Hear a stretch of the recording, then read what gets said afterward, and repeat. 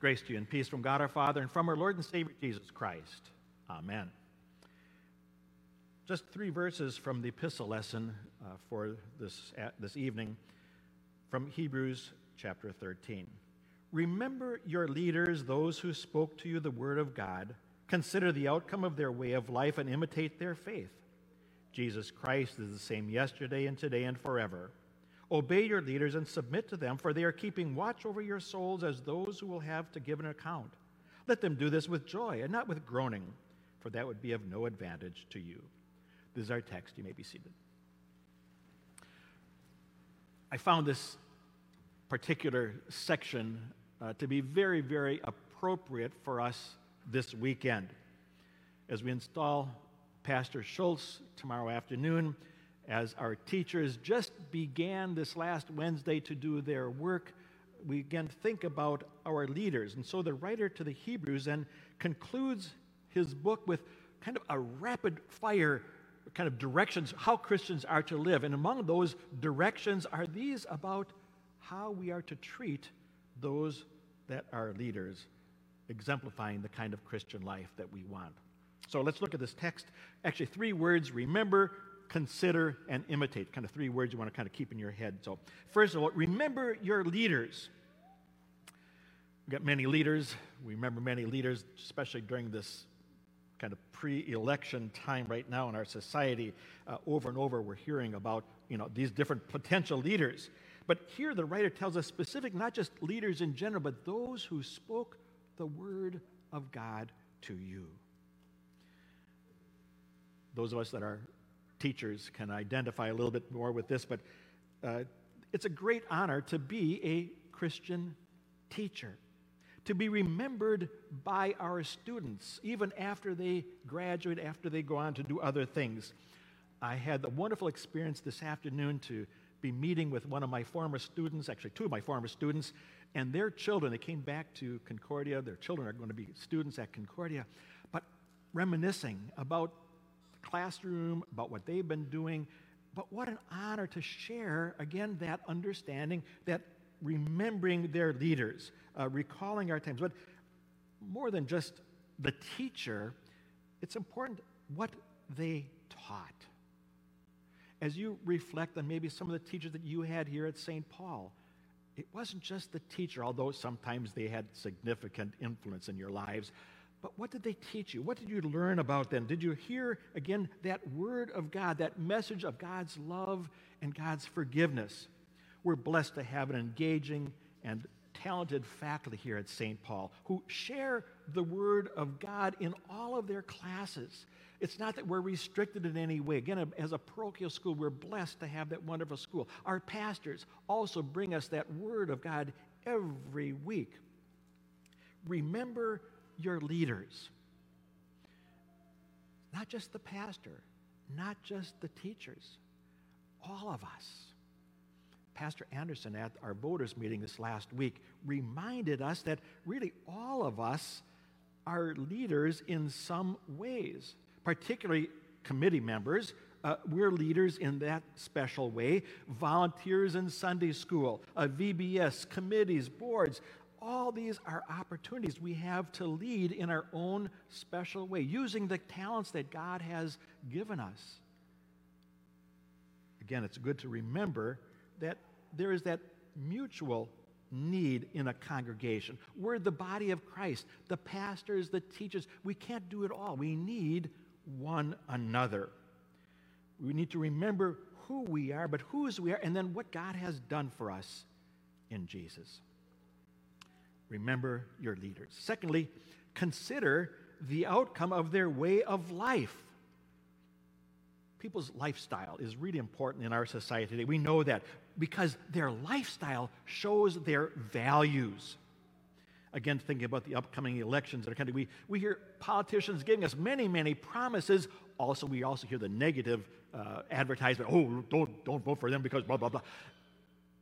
What did they really say? What did they really do? Those are really questions we need to ask ourselves. But more than just their words, what about their actions? What about their way of life? What have they done politically, or what have they done personally? Is that really the kind of person you want to follow? Our teachers' lives show their values and show their dedication. They haven't come to St. Paul to teach because they want to make a lot of money. We know that's true. Right, Mr. York? They haven't come because it's power. Maybe a little bit of prestige to be teachers, but it's really, they're dedicated Christian servants. And they want to model that Christian service. If it was about money or prestige or power, there are many other professions where they could be going, but they have chosen to become Lutheran school teachers. What a blessing. The writer of Hebrews tells us to consider them. It isn't like, oh yeah, they're dedicated, thank you, goodbye. Consider really means think about it, process this over and over again, examine it thoroughly. It's kind of some of these investigations that are going on in the media. And that's what we are to do as Christians, to investigate what's really happening, what's behind the teachers, what's behind their past, what's motivating them. Does their life conform to their faith? Does their walk agree with their talk? What do they say and what do they do? It's an important question to ask ourselves. But finally, and interestingly enough, there's a shift because the third question, so not only remember, not only consider, but then imitate, the writer says, imitate their faith. That's the key to this passage. I was talking to my wife about my sermon, and I was saying, I'm trying to think of a clever title. Now, that's not a clever title for a sermon. I know that. I want to deal with this, imitate their faith. And so I thought, imitation Christian. That sounds, that we don't use the word imitation in that sense. Copycat Christian. That doesn't sound good. Mimic me. No, again, those are all words that the Greek would translate correctly, but for us, it's kind of negative connotations. As I did more studying, kind of looking back, probably the best word would be just follow. Follow their faith. So, follow their faith. That's really the issue for Christian living.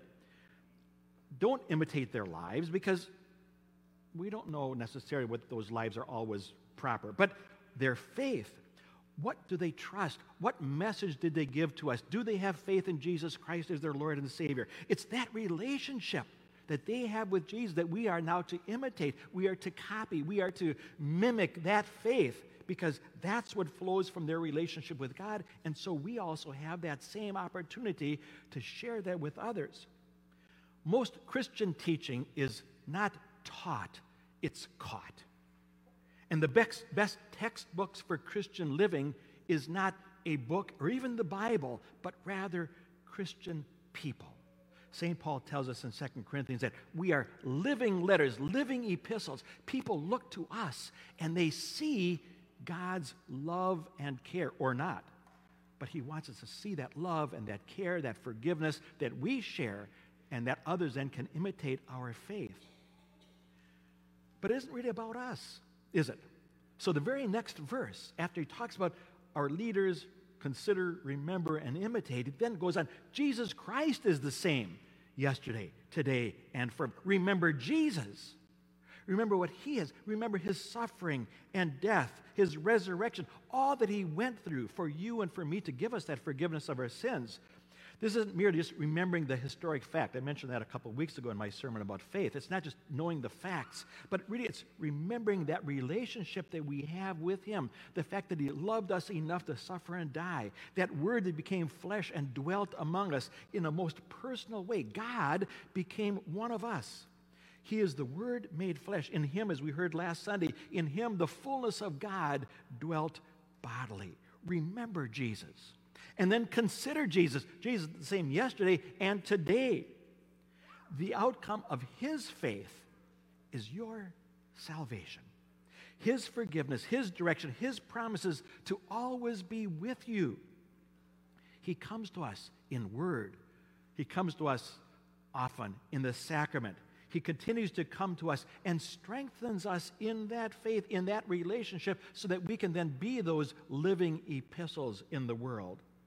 And finally, imitate Jesus. He is forever, the same yesterday, today, and forever.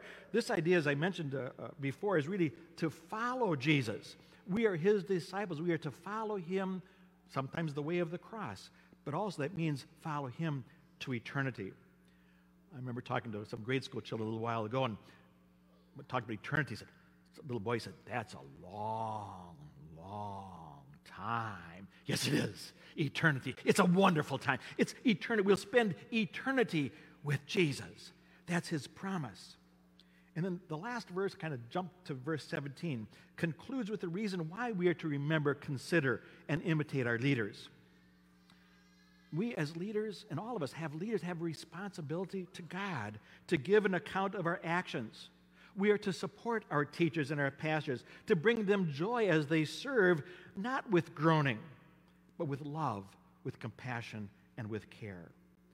As we anticipate the installation of Pastor Schultz tomorrow, as we celebrate our teachers back in the classroom, may God grant to each one of you that you remember, consider, and then imitate their faith in Jesus. Amen.